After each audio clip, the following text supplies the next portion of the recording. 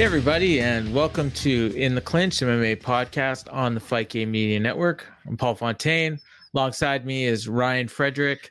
We're having some technical issues tonight, so hopefully everything goes okay. But if it doesn't, if you hear a little bit, just bear with us as we try to work our way through this. But we had big 2 weeks actually. We're coming off a show in Long Island that did like a huge gate. Got another show coming up, another fight night coming up from London that looking to be a big show, another big gate. It's just it's a real good time for UFC. But before we do that, we got to talk about some big news that came down over the weekend. I saw Ryan. You were the first one I saw that had it, but I'm sure you probably got it from somewhere else, or maybe you were the first one. But I heard it from you about a half hour before they announced it on the broadcast. But tell us about the light heavyweight title match that's finally been made. Yeah, it's going to happen at UFC 280. The vacant lightweight title is on the line. Charles Oliveira, who everybody believes is the champion, is going to be fighting Islam Makhachev in Abu Dhabi on October 22nd. That'll be UFC 280. They have planned for UFC 280 to take place in early October. So we kind of hinted at it last week, but I couldn't get confirmation, so I didn't want to really talk about it. But yeah, they moved. Abu Dhabi was originally supposed to be UFC 281. It's now UFC 280. It'll be on pay-per-view when it was just going to be an ESPN Plus card. But yeah, with Oliver and Islam Makhachev in the main event for the lightweight title. So do you think having Khabib's boy in Abu Dhabi is something that they wanted there? Like the people in Abu Dhabi, I mean? Oh, yeah, absolutely. Yeah, absolutely. I mean, that's what Islam and Khabib and you know, I don't know that Abu Dhabi has like strict influence on who's going to be on the card, but it's kind of like one of those things like, if it's in Abu Dhabi, you're going to have, Muslim fighters, in the headline. And just like in Brazil, you're going to have Brazilians. Canada, you're going to try to have Canadians, so forth. So yeah, it makes the most sense. Now, I'm probably forgetting a fight that's already been made, but any chance we see Khamzat on that card?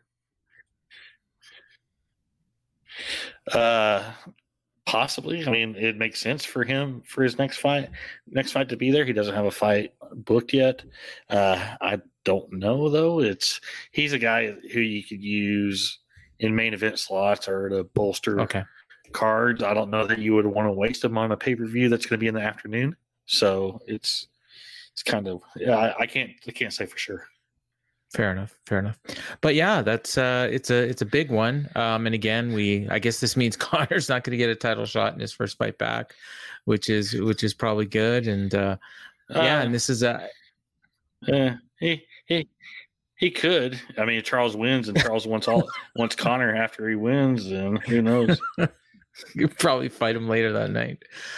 I saw people criticizing Islam for getting a title shot, saying that he hasn't had any big wins, like he hasn't beat anybody in the top 10, but I don't know. I like this fight a lot.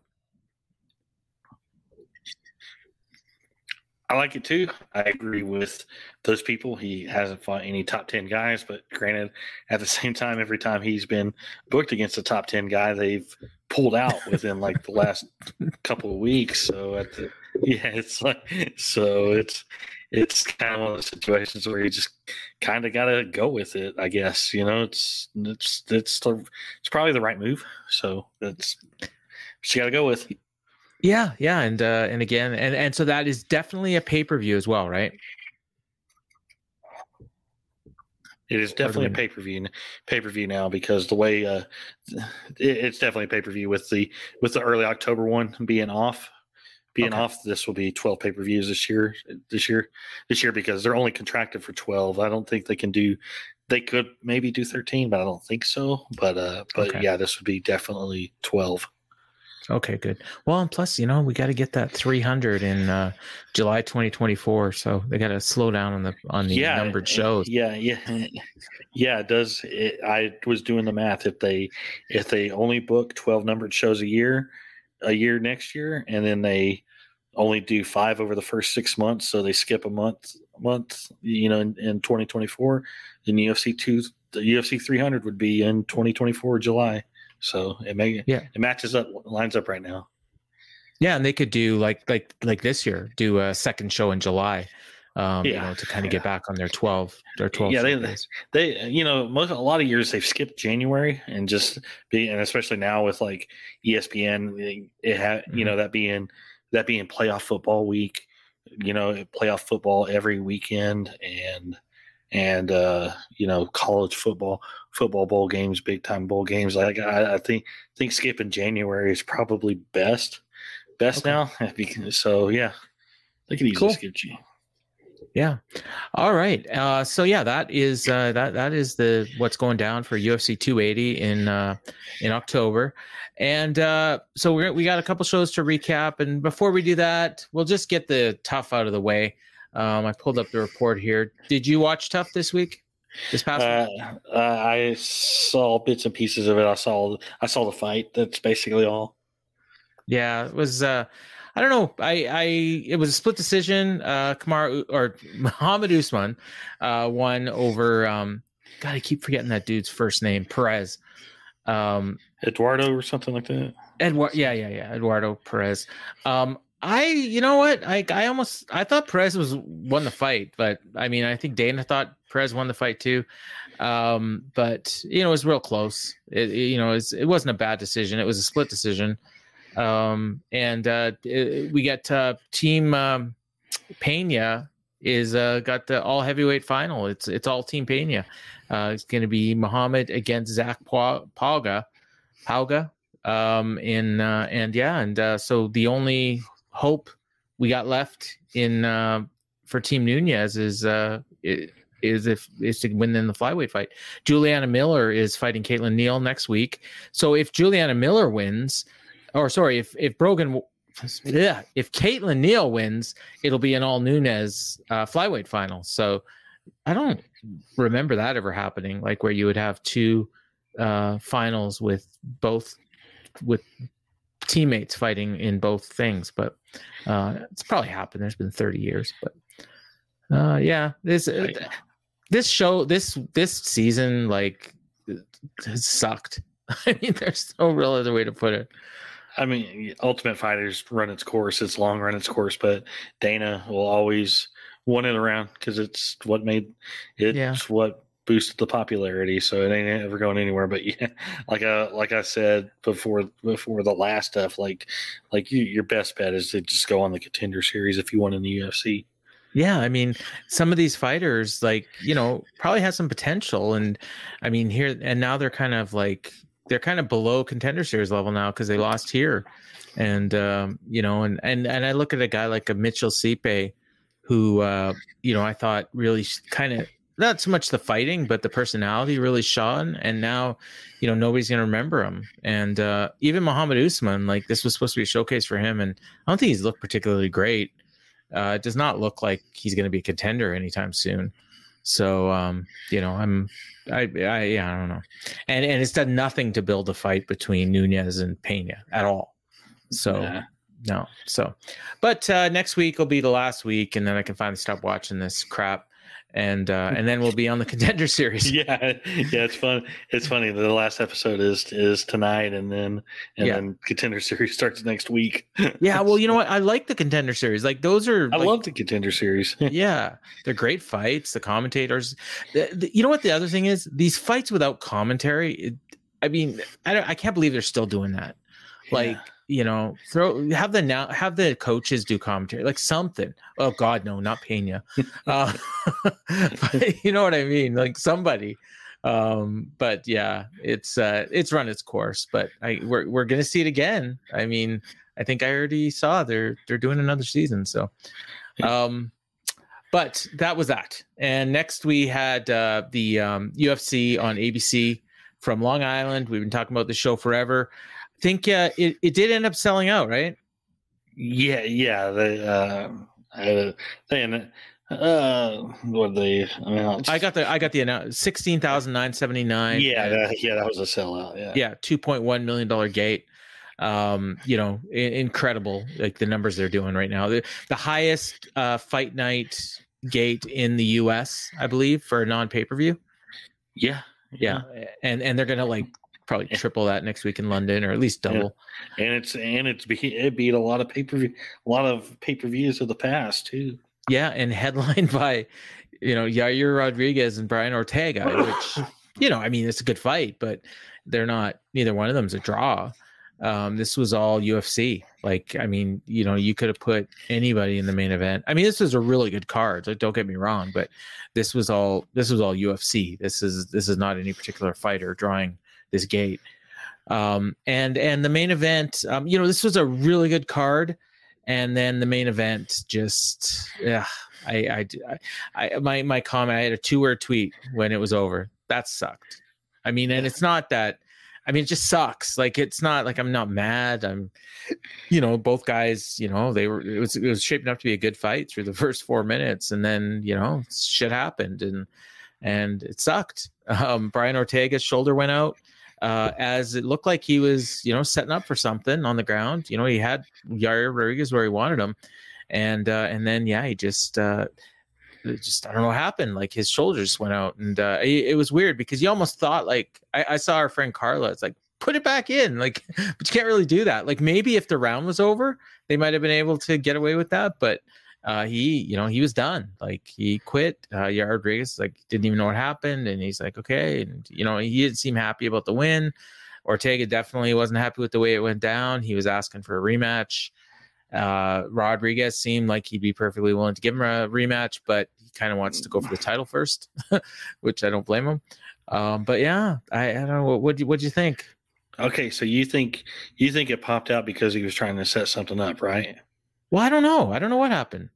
Okay, so what I think happened is Yair had the arm bar locked in, and he popped his shoulder trying to escape the arm bar, and that's what happened to him. That's what it looked like to me. I watched it a few times, but okay. Well, I only watched it the one time, and then whatever they showed before the interviews. So yeah, I was at home watching this, and I watch it with my dad. So my dad, anytime there's like an injury, he's one of those guys. Anytime there's like an injury and somebody like socket pops, he likes to rewind it and watch it a few times. How many times did he watch the Theismann leg snap? The one. The Weidman one? No, the Theismann, like Joe Theismann back in the day. He doesn't watch football. Okay. He just now started watching football. Okay. He's never been a big football fan, but like the Weidman one, he rewound a few times. Yeah, a few times. But anyway, like I was like watching it, and I go like, you know what? I think Yair had that arm bar in, and he popped it out trying to escape. But I mean, yeah, I had the same. Had the same feeling as you and probably everybody else, and it's just like, man, that sucked. It was just anticlimactic because it was we had such a really fun card leading up to it, and the first few minutes of that main event was very intriguing and very close, and they were on their way to having a hell of a fight, and then shoulder pops out of socket 4 minutes in. Can't really do much about that. Just a very unfortunate end. Kind of reminiscent just a little bit of I mean, it's a completely different scenario, but of the Rodriguez Stevens fight a few years ago. Yeah. Where it just ended and it was like, unfortunate. But that was like 15 seconds. Yeah, this is kind of like Jan Blachowicz and Alexander Rakic from a couple months ago, where and it kind of like you kind of feel bad for Yair because Yair they flat out said, like, if you win this fight, you're getting a title shot, but you can't really give a title shot off of that. And it was the same thing with Jan too. I mean, he might get it anyways, just especially if Volkanovski vacates or or doing like an interim title like Rodriguez and Emmett. Yeah, well, both Volkanovski and Rodriguez were on Ariel Helwani's show here on Monday, and Volkanovski, he was talking about his hand injury, and he was talking about wanting to fight the winner of Oliveira and Islam, and he floated the idea of doing Yair Rodriguez against Josh Emmett. Whether they want to do an interim title or not. Volkanovski said if they want to do an interim title, let them. I already know I'm the champ. It doesn't matter to me. So I mean, I could see he's Volkanovski. He's like the perfect company dude. Like, let him do whatever. I know I'm the champ. I know I'm the best fighter in the world. Those interim titles don't mean anything to him. So he said, do whatever. He's fine with those two matching up, and Yair seemed to suggest that like probably the best way to go is to fight Emmett next. That's like, I mean, if you think about it though, like if he's got the hand injury, and then if he's going to wait until Makhachev Oliveira and then fight the winner, I mean, that's in October. So we're looking at, March at the earliest for him to fight one of those guys. And then we're looking at a year from now before he's going to defend his featherweight title. If he does. So, I mean, I think you kind of do need to have an interim title if that's his plan. And, you could even make a case of, even stripping of the title if he's going up. But, they don't really do that. So they don't do that. So, yeah. But, it was, anticlimactic main event, as you said. Good thing it wasn't in Mexico. We might have had another riot. But you know what? Like before that happened, I mean, these guys got they got a really good card. Finishes up and down. Dana was in a real generous mood. He gave away a bunch of bonuses. Eight fighters got bonuses, I believe. Okay. 1 fight tonight, 7 bonuses. Is it all going to be all finishes now? Here's the thing that's funny about that. They first did it on the Singapore card, where and Dana was on vacation, or I say on vacation. He was at his son's 21st birthday party, and they were watching the fight, and the fight's in like a limo and in a whole setup there. And he made the call to do bonuses for all the finishers. Then he was in Austin. He was at the Austin show, and that had all finishers get a bonus, right? Yeah, that was, I'm looking up. And then he was still around the next week when Sarukian and Gamrot headlined that card, and they gave away 3 performance of the night bonuses on top of the two fight of the nights. So UFC 276, he's on vacation. They gave away 3 performance bonuses in the fight of the night. Last week, he's on vacation. He said he confirmed he was on vacation last 2 weeks for all those people who were freaking out, wondering where the hell he was. Especially on International Fight Week. I saw like people thinking he might have COVID or something. Yeah. And Cerrone saying, he's having family issues, didn't help him. He goes to Maine every year for 4th of July. There was people posted on Instagram and Snapchat pictures of him out in Maine. Plus his youngest child, the daughter, I think she just turned. She's leaving for college, so I think this is like the last year they can all kind of get together on 4th of July. On 4th of July to have a vacation, the whole family. So that's kind of an important deal. Yeah. Too. But anyway, but back to the story. Last weekend he's gone. They only give the normal 4 bonuses, the 2 for the fight night and 2 performance bonuses. He's back this weekend, and everybody who got finishes gets bonuses. I guess it's just Dana wanting to give more money away, and then when he's not around, like it's business as usual. They should just like make this the policy, and then if the fighters know that everybody that gets a finish is going to get $50K, then I think we're going to see a lot more finishes. Yeah. And at the same time too, if it's consistently happening and it doesn't happen on one show just because, okay, maybe only 3 of 14 fights scored a finish, then it's kind of sucky for those fighters who went for a finish to not get the performance bonuses just because, you need to make it there. Yeah. You just need to make it consistent. And they're just, the way they bonus people is just so inconsistent. I'd like to see more consistency. And of course, we're all advocates for paying fighters more. So give everybody who scores a finish a bonus. So we'll get to our 3 stars here in a minute, but the other fight on the main card that I think was probably of the most interest to most people listening. Go ahead. No. Oh, never mind. You're okay.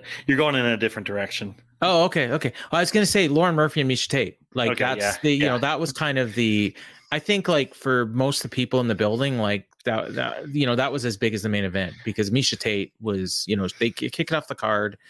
You know, Miesha Tate was probably maybe the biggest star on the card. I don't know. Maybe it's Brian Ortega. Maybe it's Yair Rodriguez. But if it's not one of those two, it's Miesha Tate. And she, you know, she lost. I mean, it was a close fight. Well, kind of a close fight. I mean, I saw a few people that had Tate winning. I was half expecting a split decision, even though I had Lauren Murphy winning 30-27. And I believe 2 of the judges had that score and one had 29-28.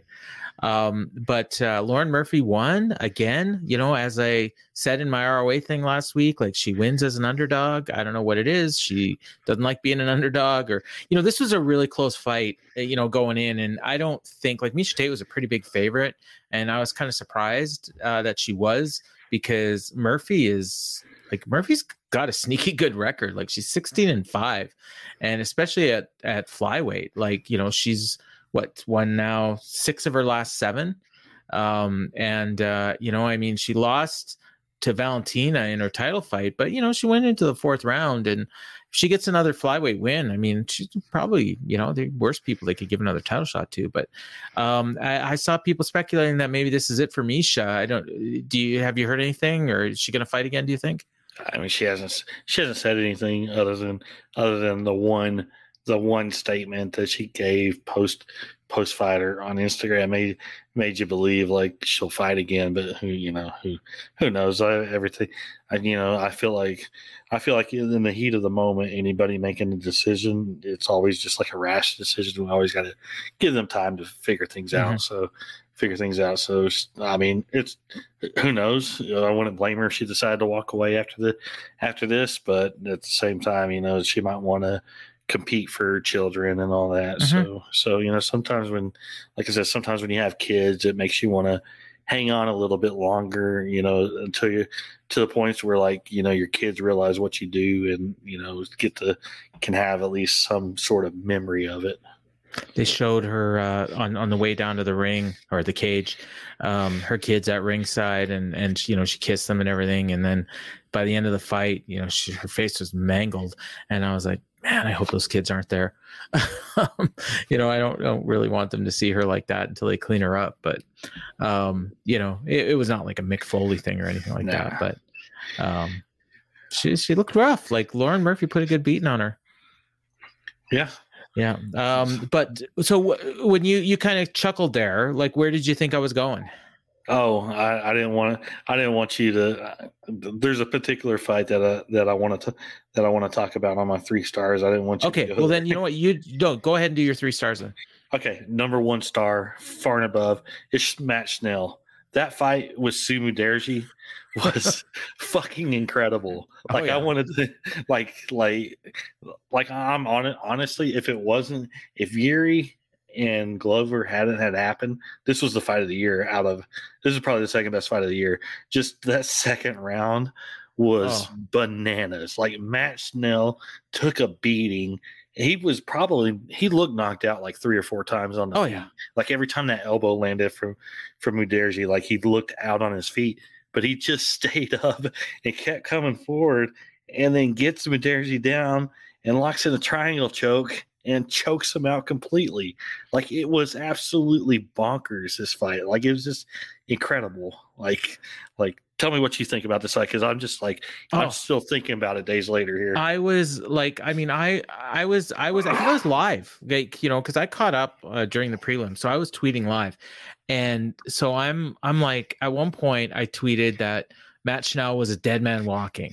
And then I called him the American Zombie. And then the next thing you know, like, he's like submitting Samarji. And like, there's one spot where he knocked him, and then like Samarji, you could tell he got rocked. And then that was when like Matt Schnell just like woke up, and he's like, oh my, you know, I'm going to finish this dude. And then he gets on top of him and he finished him. And it was just incredible. Like you said, I mean, at least 3 times where, it looked like anybody would have been out. And I think even Sumarji was like, or Sumadarji was like, I can't believe this guy is still up. And it's funny because normally, like, we see like, Korean Zombie and some of these other Asian fighters, they have that kind of spirit of like, just they won't go down. And that was Matt Schnell here. And then the first, I wouldn't say the first, but the first real trouble that Sumadarji was in, he lost. Like, yeah, you're right. Like that round 2, I mean, was one of the best rounds I've ever seen. I mean, I think I even tweeted that out just as Paul Felder was saying it. And we've had so many this year where, it's the round of the year, but man, I don't know how you top that. Yeah, it's just an absolutely incredible fight and an incredible second round. And anybody who's listening who hasn't seen that fight, like, go watch that fight. It's insane. Like, it was fantastic. Number 2 on my stars. There's a lot to choose from here. I'm gonna go with Dustin Jacoby. Oh yeah.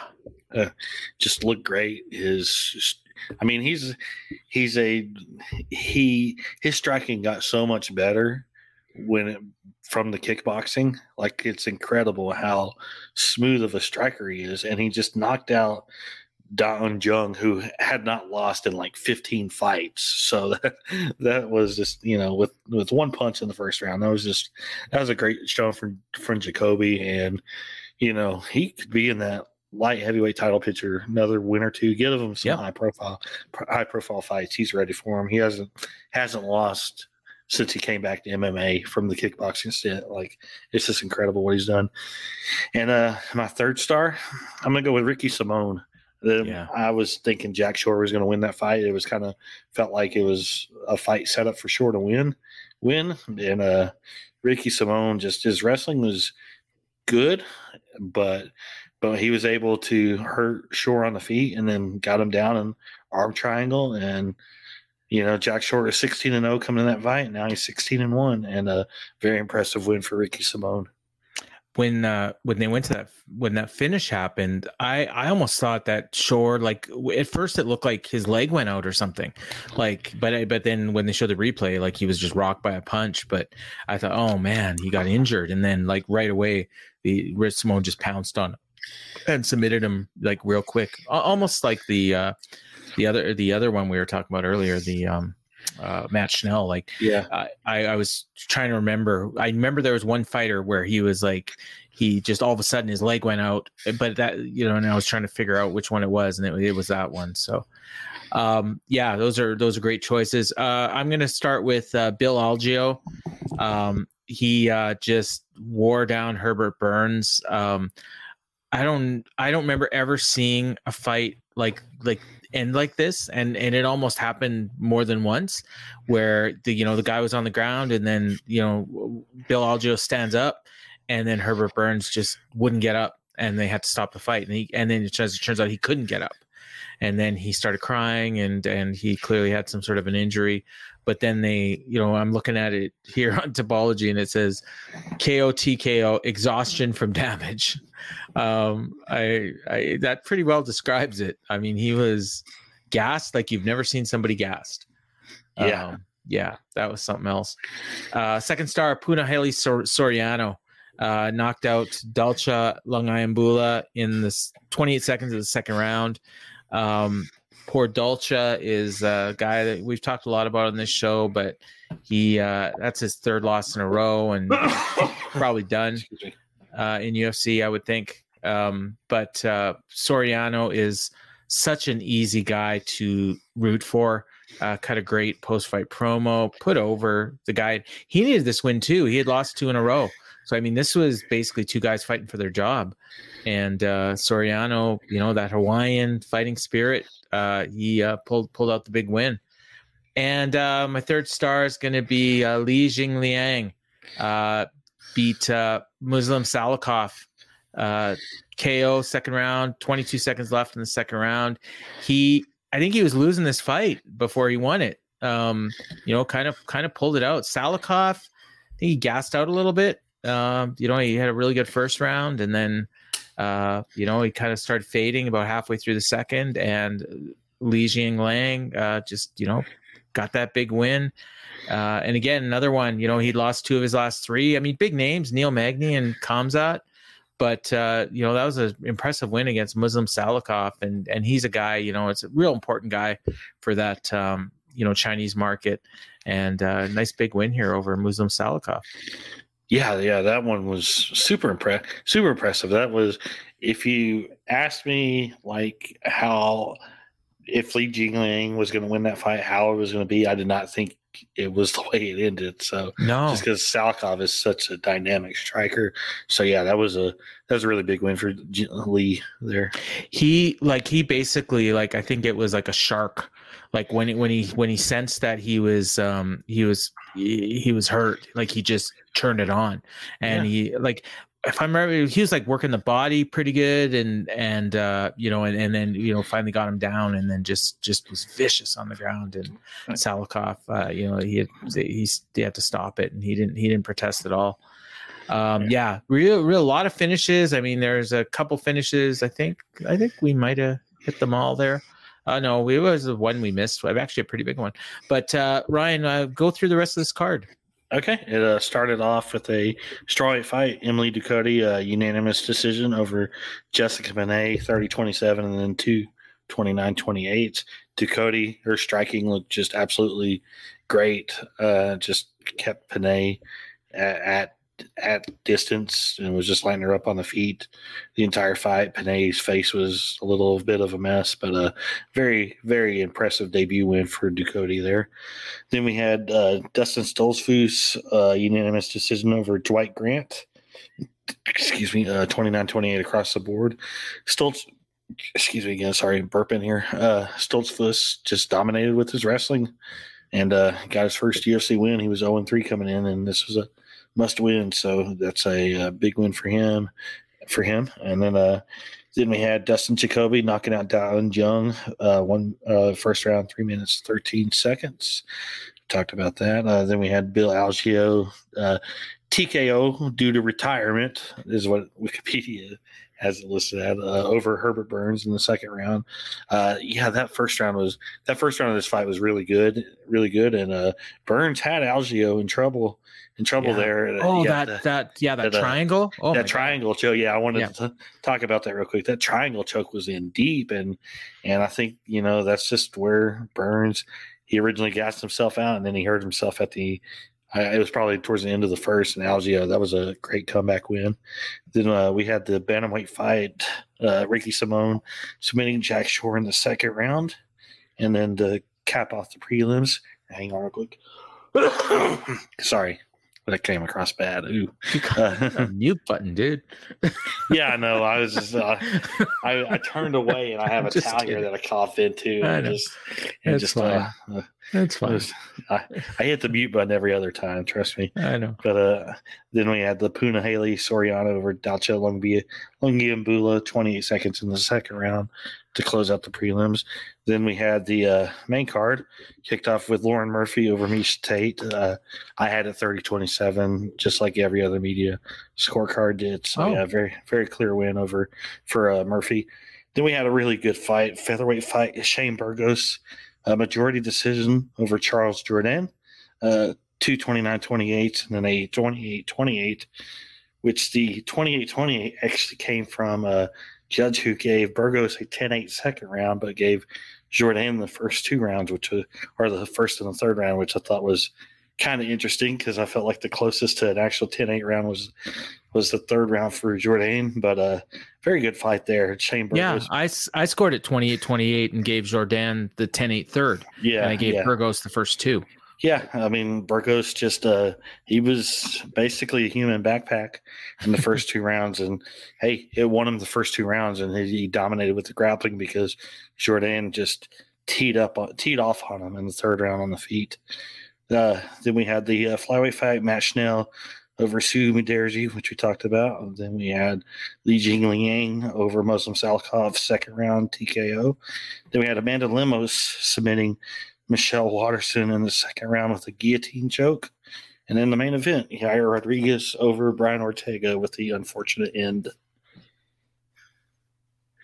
You warned me about going on MMA Decisions because I was the only media member that scored at 28-28, but nobody slammed me. I'm looking at it right now. I was kind of surprised whenever I saw you were the only one on there who had 28-28. I figured there would be some troll who out there. I honestly was surprised that nobody else had a 28-28, to be honest with you.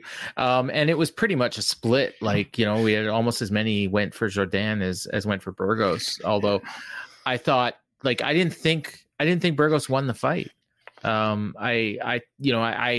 I could see a draw, but I did not think that Burgos did enough to win the fight, but he did.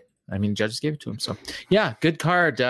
What about Michelle? I should have asked you about this earlier, but are we going to see her again, do you think? I think so. Yeah. Okay.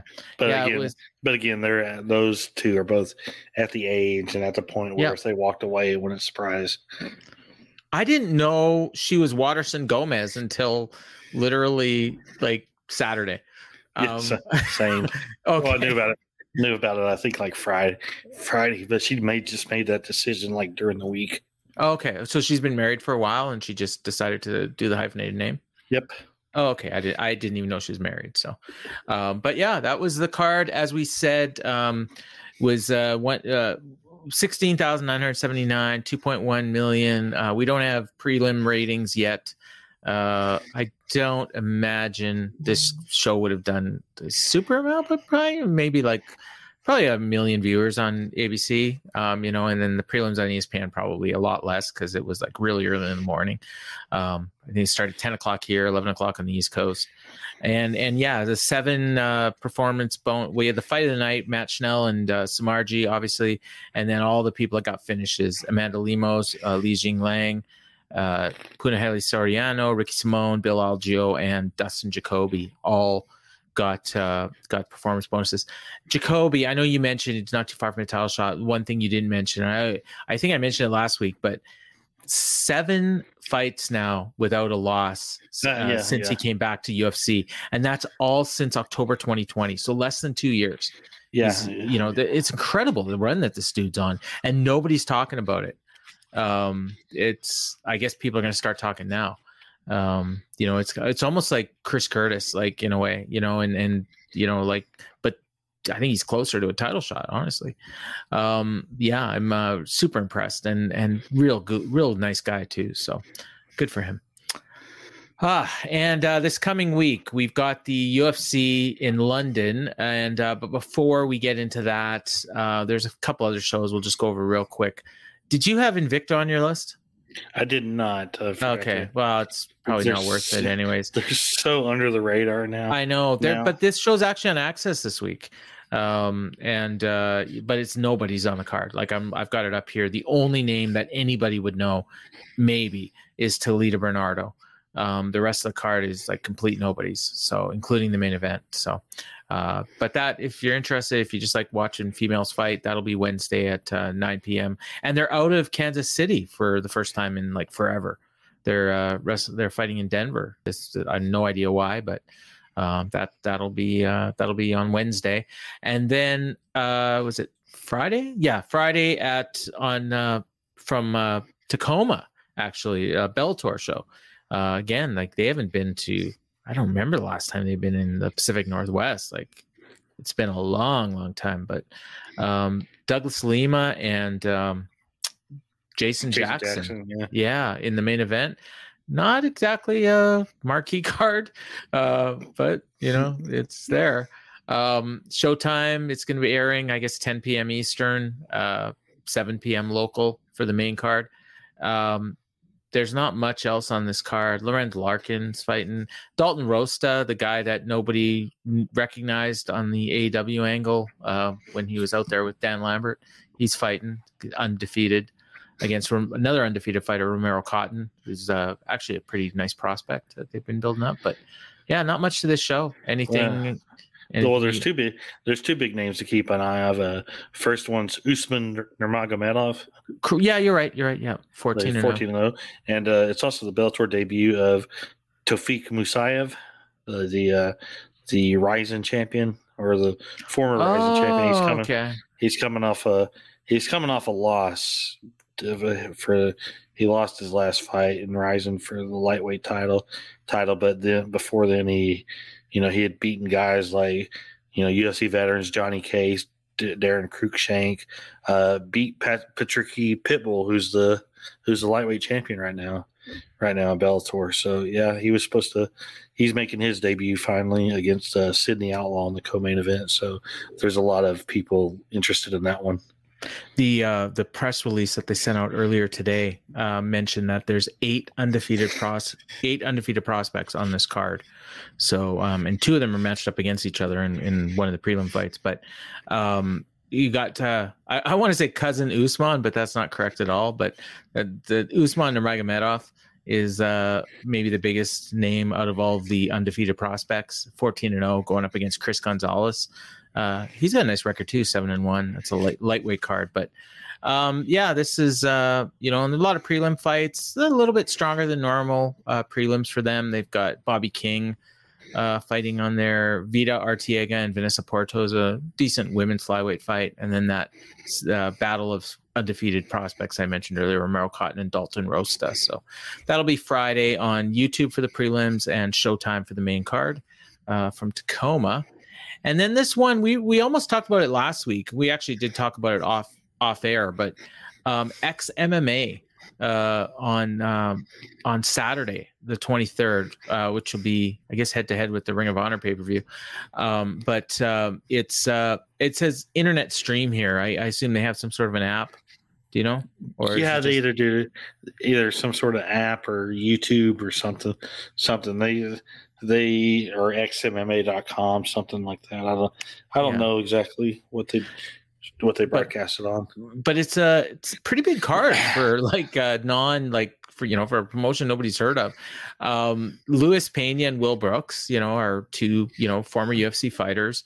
Luis Pena, left under really bad circumstances, and Will Brooks just kind of a standard cut, but they're fighting at a catch weight, 160 pounds in the main event.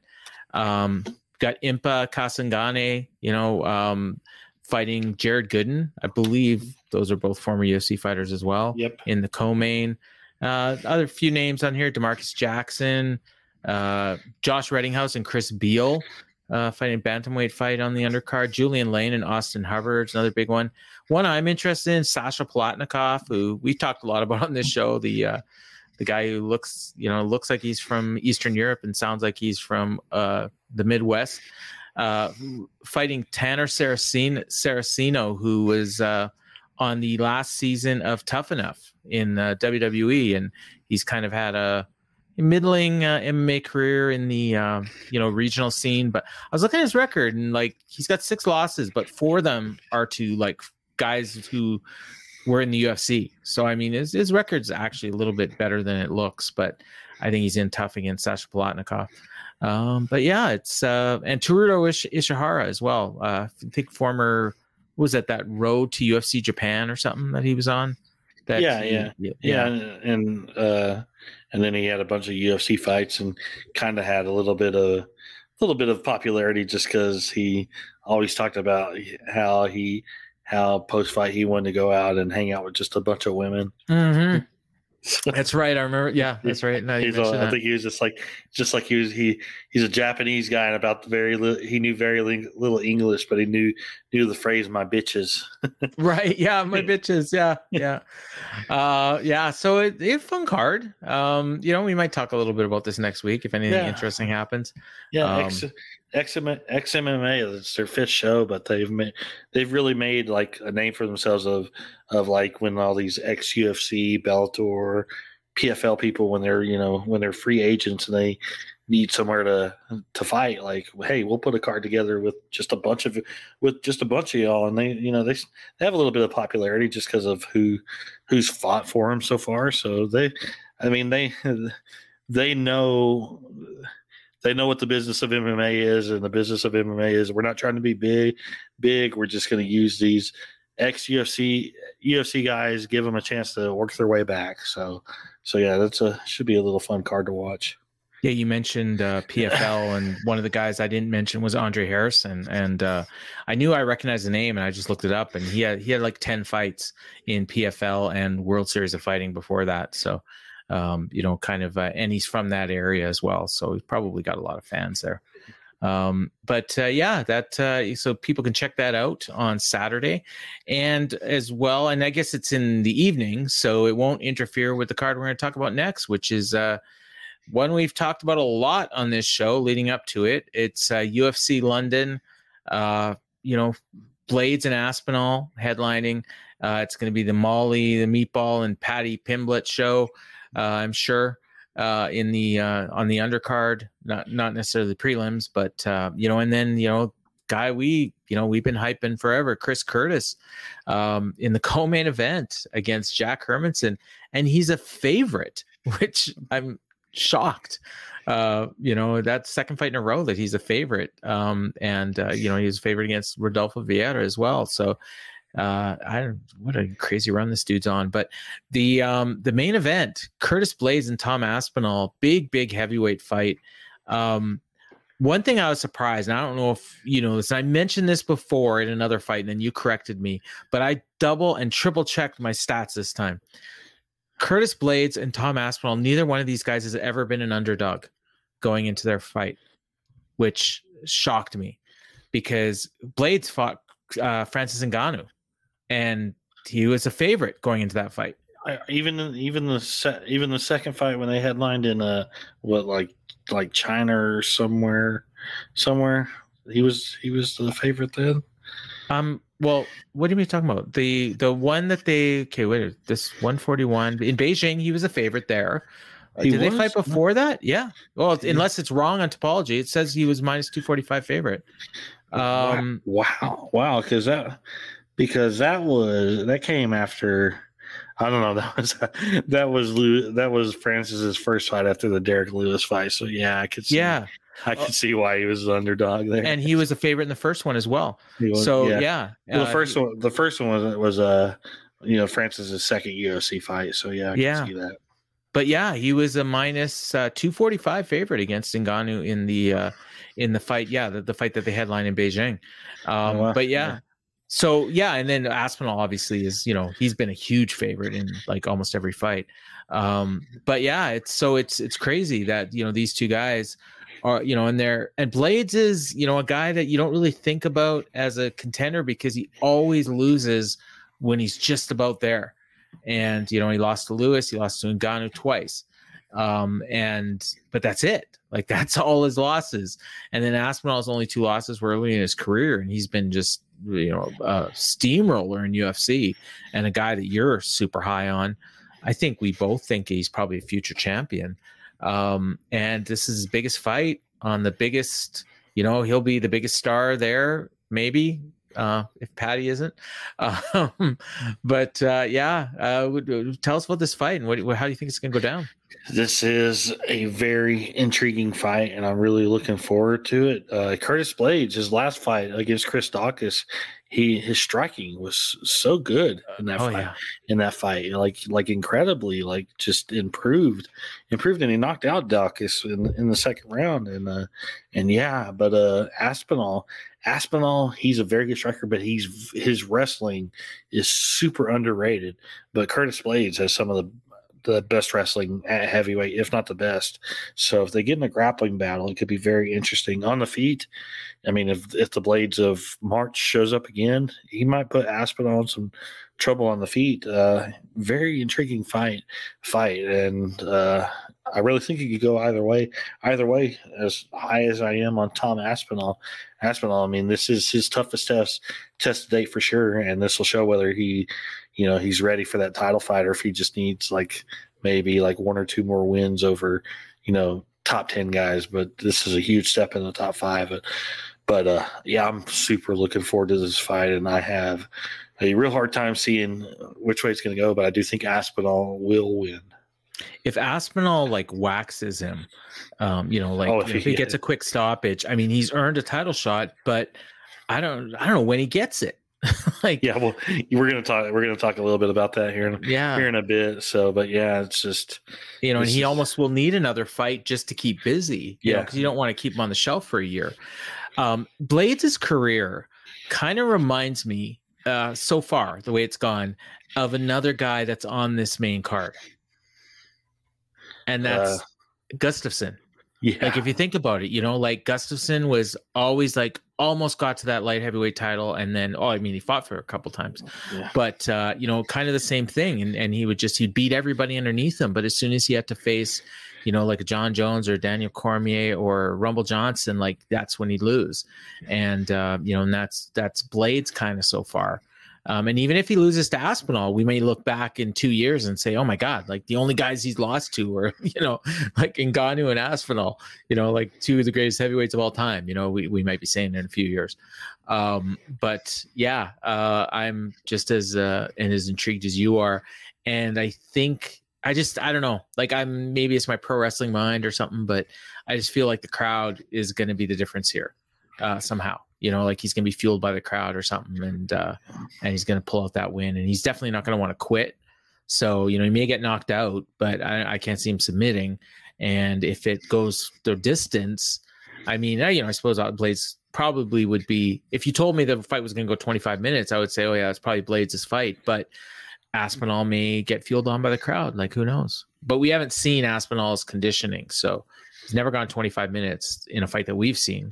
So that could also be a factor if he doesn't put him away early. But yeah, and then it's a big card, like up and down.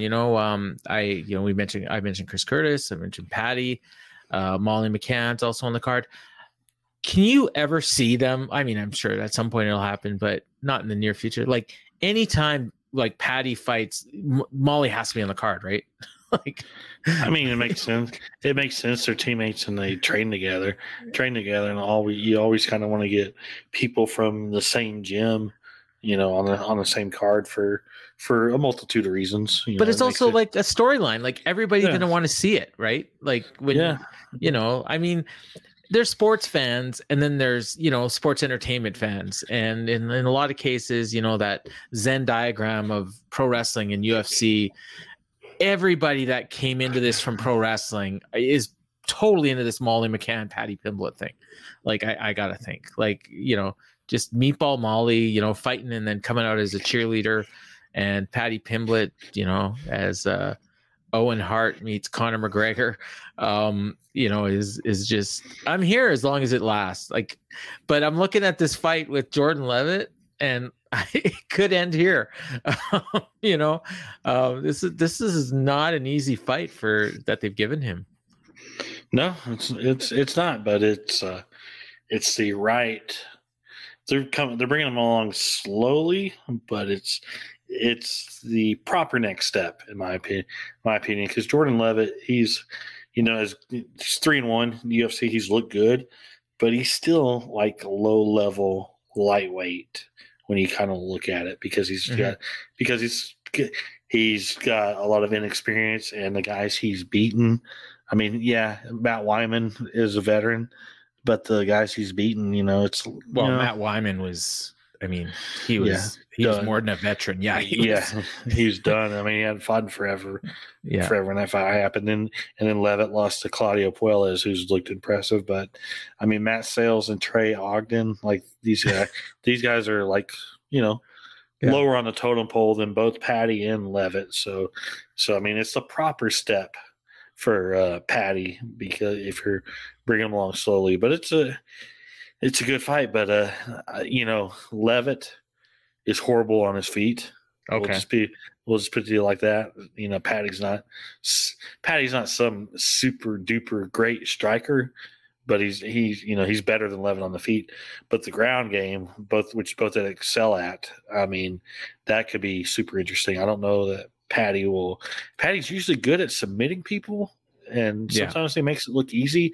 But Jordan Leavitt's going to be very hard to submit. He can submit him, but it's going to be very hard. It's a good fight to see where Patty's at right now, because let's be honest, like there's still some people out there who are, who the jury's still out on him for some people.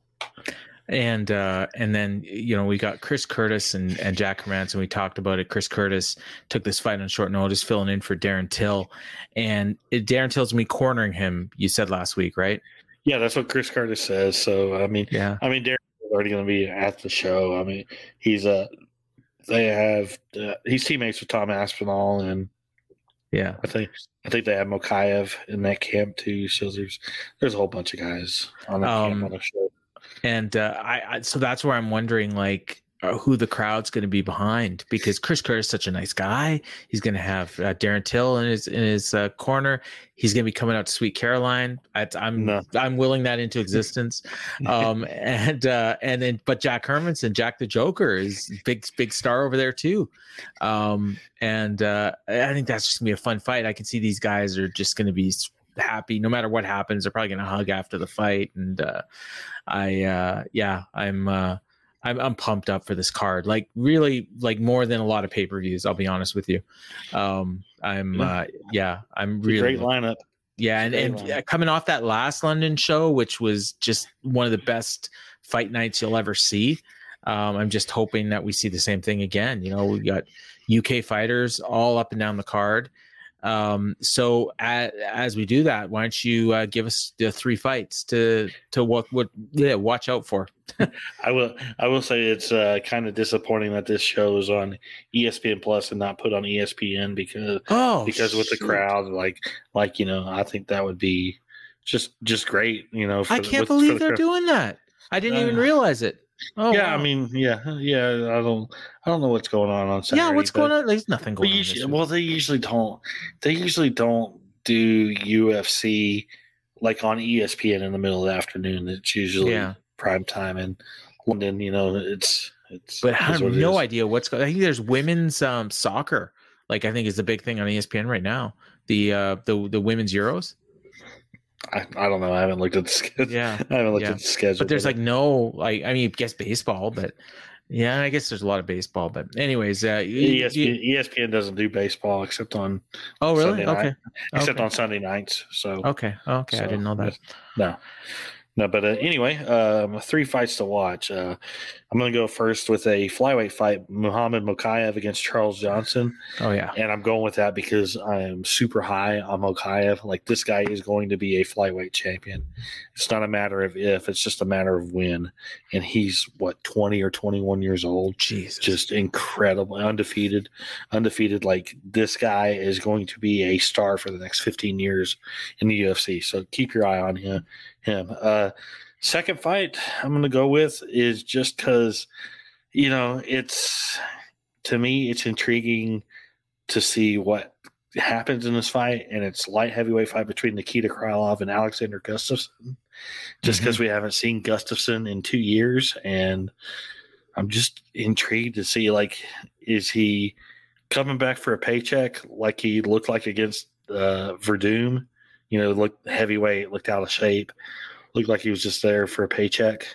Or is he coming back to actually try to be a title contender? Because if he comes back and he can look like the Alexander Gustafsson who was in title contention for years, like, that's a big shot in the arm for the light heavyweight division. And it's kind of a perfect matchup for him because Krylov is super good on the ground. Okay on the feet, but it's a good test for Gustafsson and just to see where he's at and all that. And third fight to watch. I mean, everything I want to see is on the main card, so I'm going to go with Hermanson and Chris Curtis because I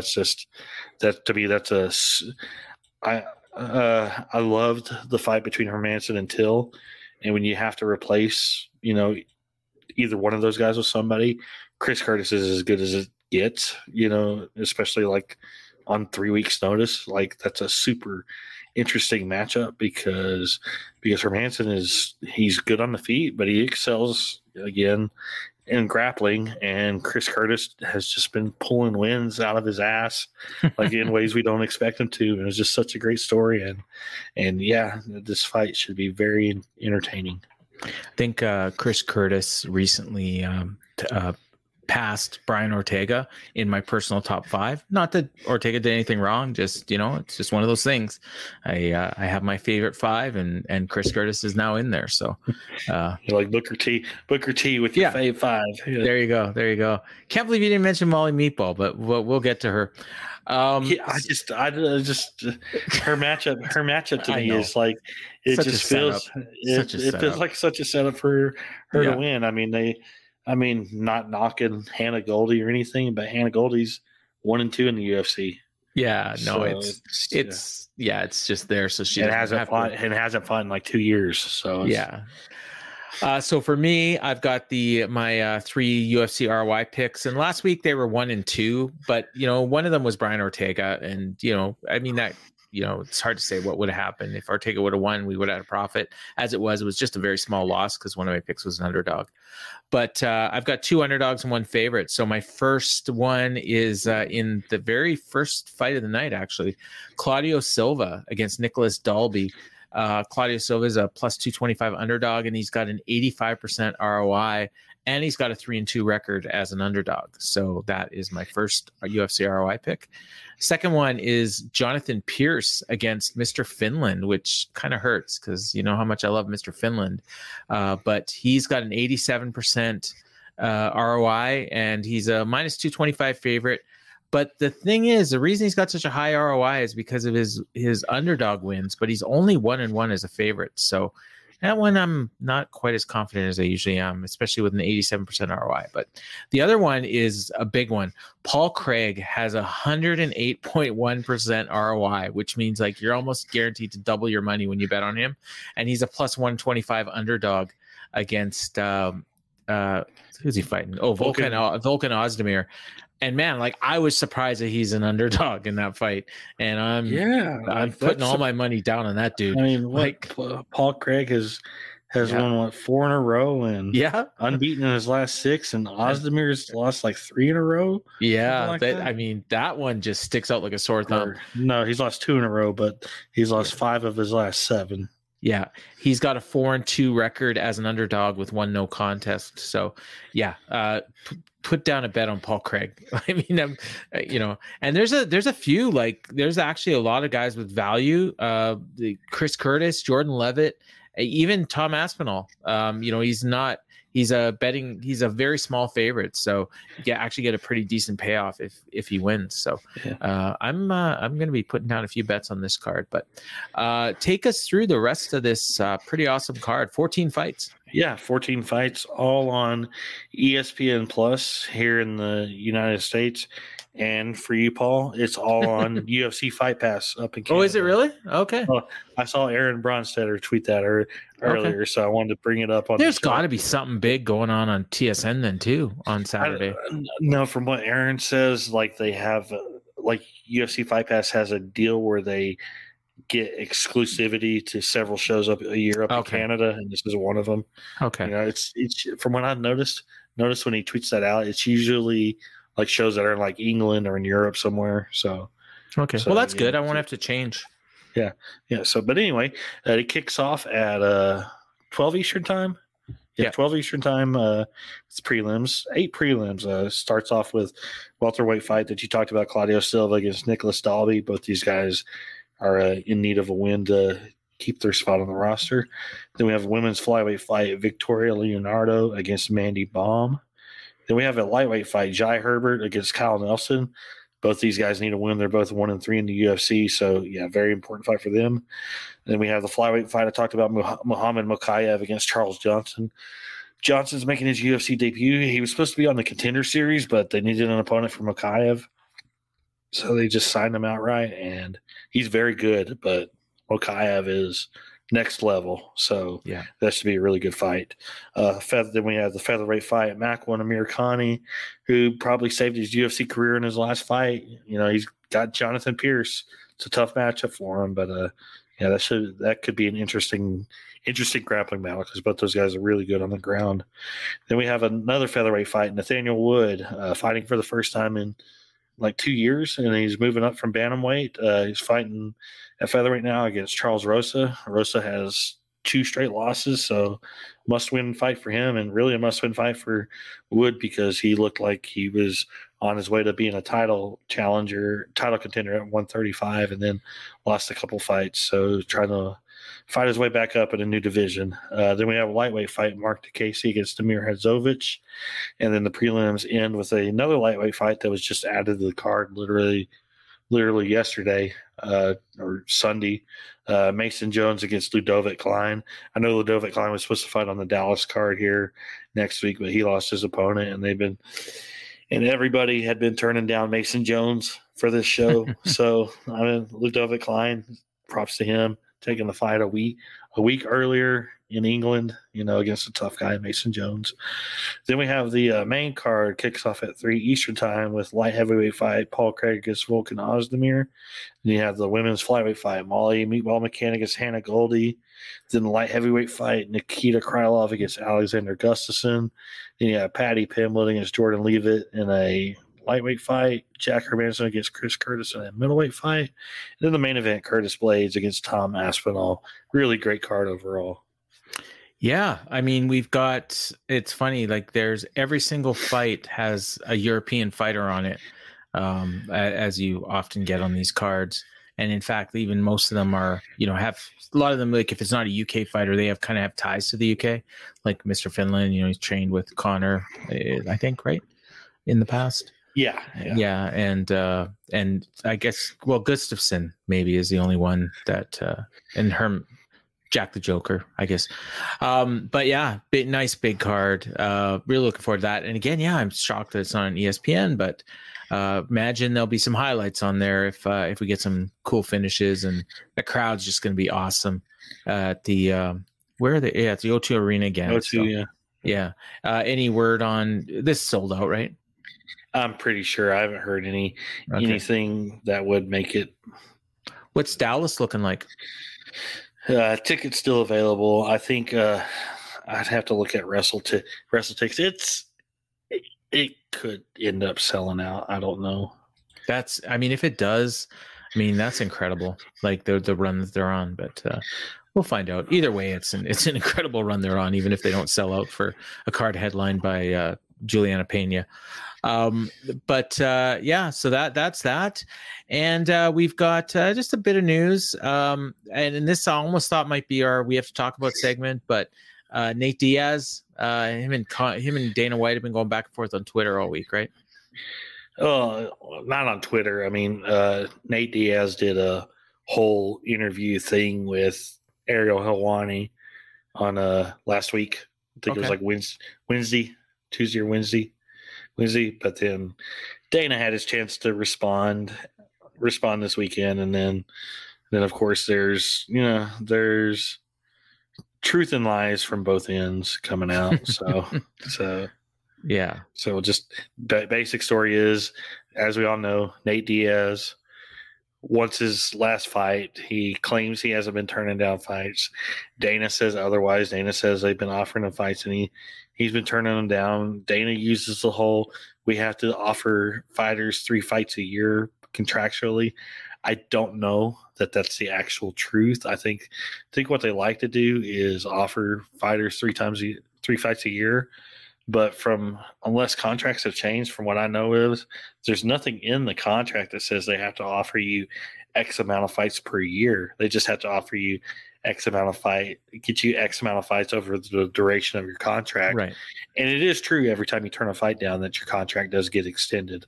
That is true. So, okay. But Nate's contract supposedly ends in October.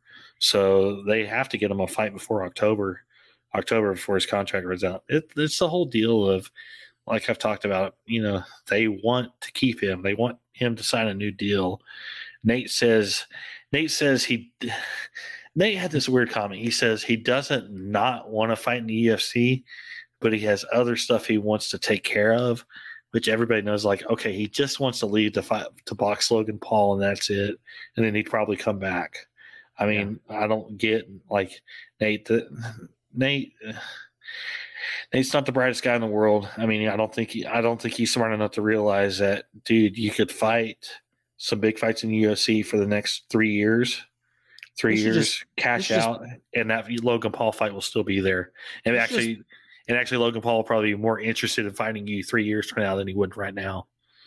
They should just bring Logan Paul in to fight him in UFC, but because he's not drawing anymore. Dana doesn't want anything to do with it because Dana knows he's not a draw. Okay. He's not a draw at all. I just have a feeling he might draw for a UFC fight, but you're probably right. Yeah. Okay, we talked about Volkanovski a little bit. I guess we already covered that one. Okay, and then the heavyweight title picture you want to talk about. Okay, so here's Dana and Francis. They had their meeting this past week. The body language that Dana gave kind of indicates it's pretty good. That it went pretty good. Pretty good.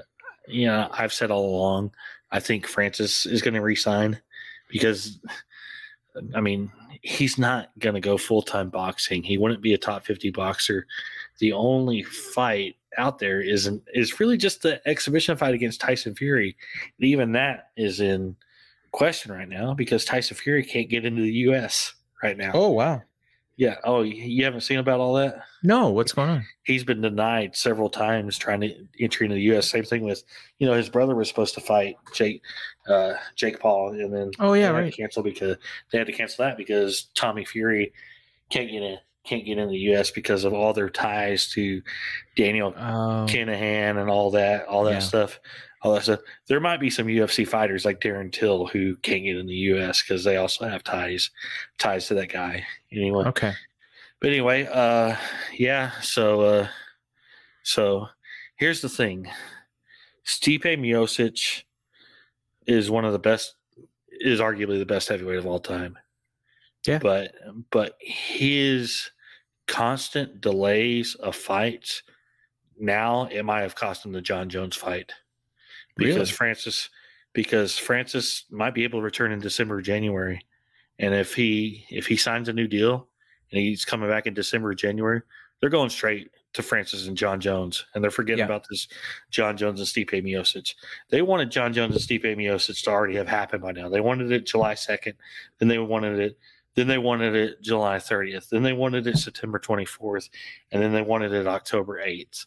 And Stipe just will not commit to a date because he keeps saying like he says he wants to build up size and all that, but he keeps delaying the fight, and he's delayed it so much that he might have gotten himself out of the fight because of Francis being able to come back quicker than anticipated. And Jones is ready to go anytime. Jones is ready. Jones has been ready to go for since May. Wow. Since May, he's been ready to go, and he's come to terms with him. He's got a deal worked out. Like the holdup is who's he going to fight? And Stipe,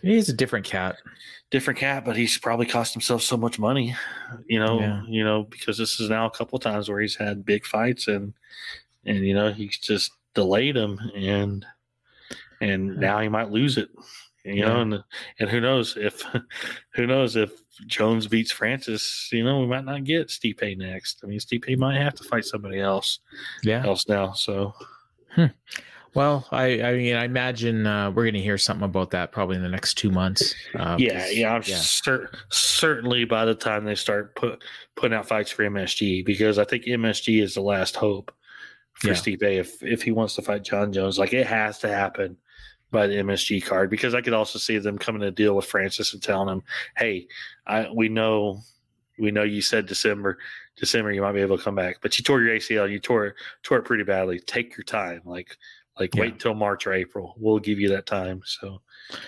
speaking of MSG, Frankie Edgar wants to have his last fight at MSG. And I mean, I can't see UFC not agreeing to that, but who would you have him against? Has he ever fought Faber? Yeah, he's fought Faber. Okay. Yeah. They headlined the show in the Philippines. Oh, right. Yeah, I remember that one. That was a good fight. Yeah, that was a good fight. He wants to fight Dominic Cruz. Oh, that would have been. I like that one too. That would have been the perfect fight, except Dominic Cruz is fighting here in a few weeks. Yeah, in San Diego, right? It's San Diego, and unless if Cruz loses that fight and then wants to have a quick turnaround in 3 months, maybe it can happen. If Cruz wins that fight, it makes no sense for him to fight Frankie. We'll just put it to that way. As far as who he could fight, it would not surprise me if they tried to put him against Sean O'Malley and let Sean O'Malley get a big win at MSG over the retiring legend.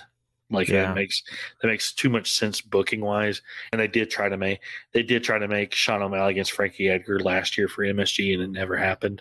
So I would laugh so hard if Frankie Edgar beat him. But if that ends up being the fight, like the exact reason why they're making the fight. I know. So it's probably more money in that than Ricky Simone, who called him out after his fight. You have to figure it's going to be a 135er, and it's going to be somebody ranked because he's ranked. Maybe he fights Adrian Yanez and lets Adrian Yanez get that signature win. Who knows? O'Malley makes a lot more sense, though. If it were me, and I'm Frankie, I'd fight at 155 one last time and fight Jim Miller. Jim Miller, yep. That was the first name that came to my head. But then I'm like, he's those two. Those two are Hall of Famers, but they never fought. And at MSG, how perfect is that? Yeah, two Jersey boys who, in the MSG, like that'd be great. But maybe they'll do that.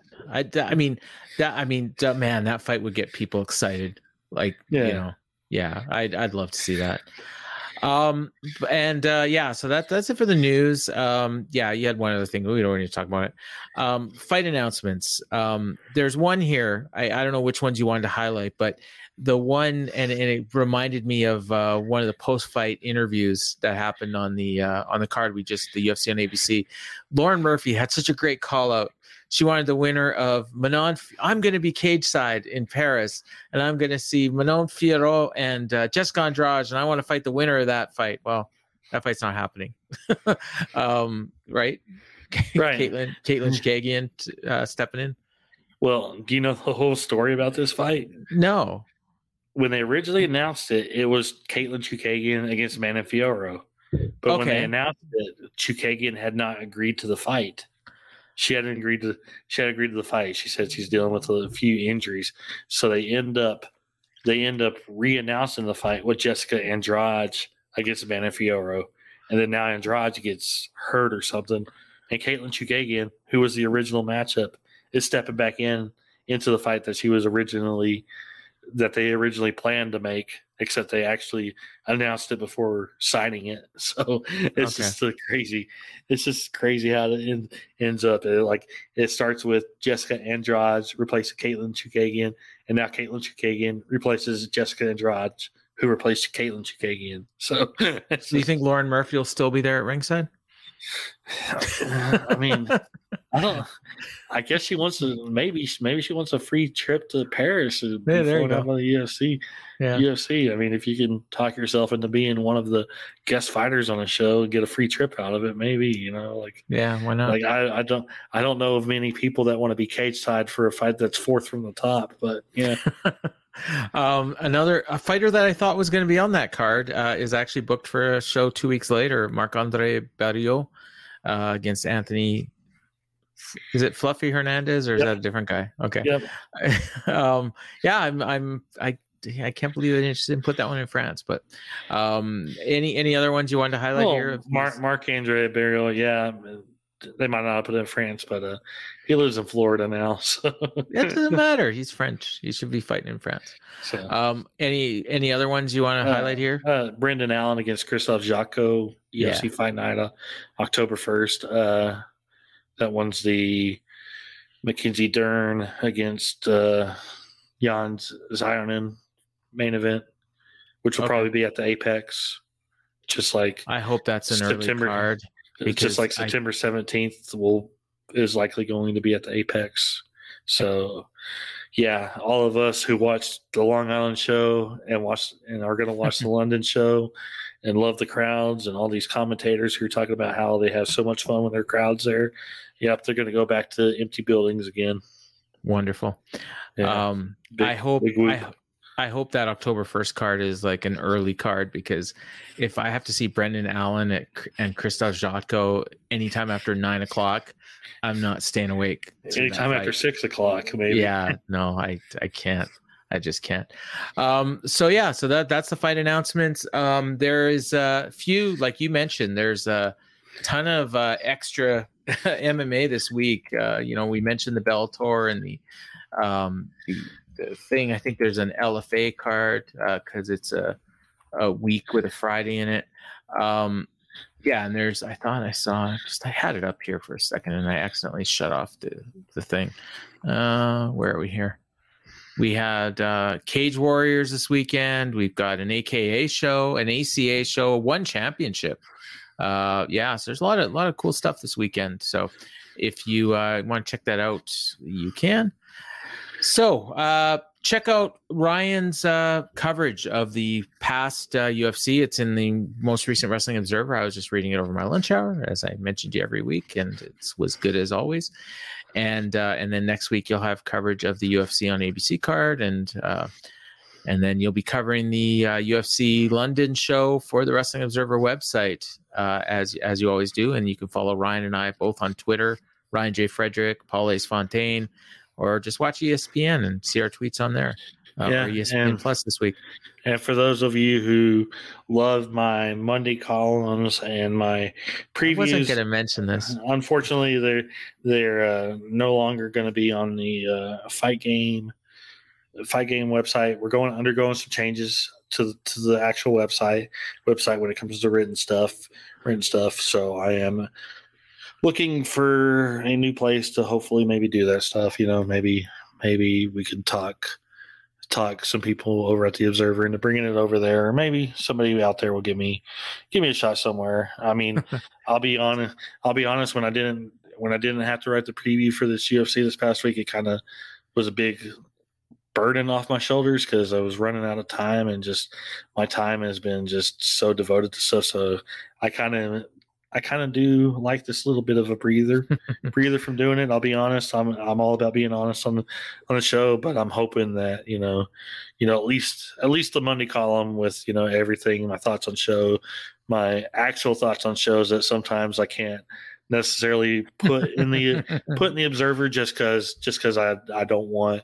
I don't want to take up all of Dave's space, because that newsletter is long enough as is. And I know, like on these big UFC shows, I'll sometimes get into the 6,000-7,000 word range on like these major UFC shows, and I don't want to do that every week. So sometimes you'll get a little more thoughts in the column. So hopefully, somewhere I can find a home for something like that, something similar to, just to get my unfiltered thoughts on stuff. So we'll see. You should do what was it, Substack?